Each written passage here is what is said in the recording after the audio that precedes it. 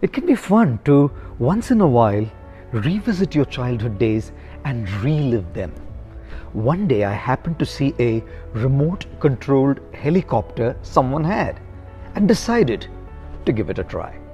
Having lost practice of using a joystick, it was a little hard in the beginning, but in a few attempts, I thought I was becoming a pro in flying it. It was then that I remembered how a friend of mine from London had taken me for a ride on his private plane. As we were taking off, I recollect sharing an inspiring quote with my friends on that flight. I had said, "When everything seems to be going against you, remember that the airplane takes off against the wind, not with it." Well, the tiny Cessna we were flying in definitely gave us a real-time experience of that quote, as it was super wobbly during takeoff. But we had a very smooth landing. Don't they say? All is well that ends well. Recently, I decided to try a real adventure, a one in which you take off in a plane but don't land in it. Skydiving. The night before, I'm lying in bed, visualizing myself jumping off the plane, thinking, what if the parachute doesn't open? What if it opens but malfunctions when we are in the air? What if I have a free fall straight on the ground? Ladies and gentlemen, do you know what's stopping us from taking the plunge? Do you know what's stopping us from growth? 2 words. What if? What if I fail? What if I lose? What if people mock me? What if he or she says no? What if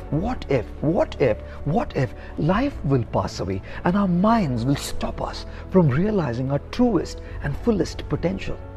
That night, I decided to confront my what if and shut my mind up. I asked myself, do you want the experience of jumping off a plane? Yes, came the answer from within. Then no what ifs. Whatever happens, be ready for it, I said to my mind. To make sure it was not an uncalculated risk, I decided to evaluate the risk factor.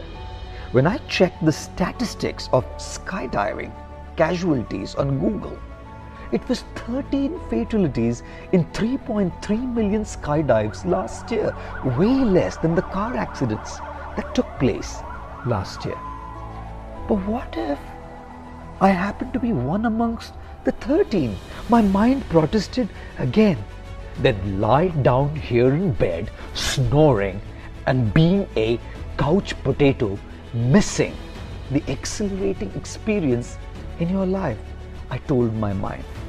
As I drifted away into sleep, crossing the crippling boundary of what ifs, I remember telling myself, look darling, your skydiving support tomorrow is an expert. He has had several years of experience with thousands of skydives and not a single casualty to his record. Relax, take it easy. The next day, as the doors of the plane opened at 18,000 feet above ground level, I was ready, telling myself, I want to do it, I can do it, I will do it. I remember standing at the edge of the plane door, now fearlessly looking down, and then we jumped. That free fall was the most liberating experience of my life. Liberation from the two paralyzing words, what if? As we floated in the air, feeling light like never before, the parachute opened, and I thought to myself, today the parachute is opened and so has my mind. Open your minds. Face those things that are holding you back. Cross the limiting boundaries of your what ifs. Believe me, an amazing life waits ahead on the other side of what ifs.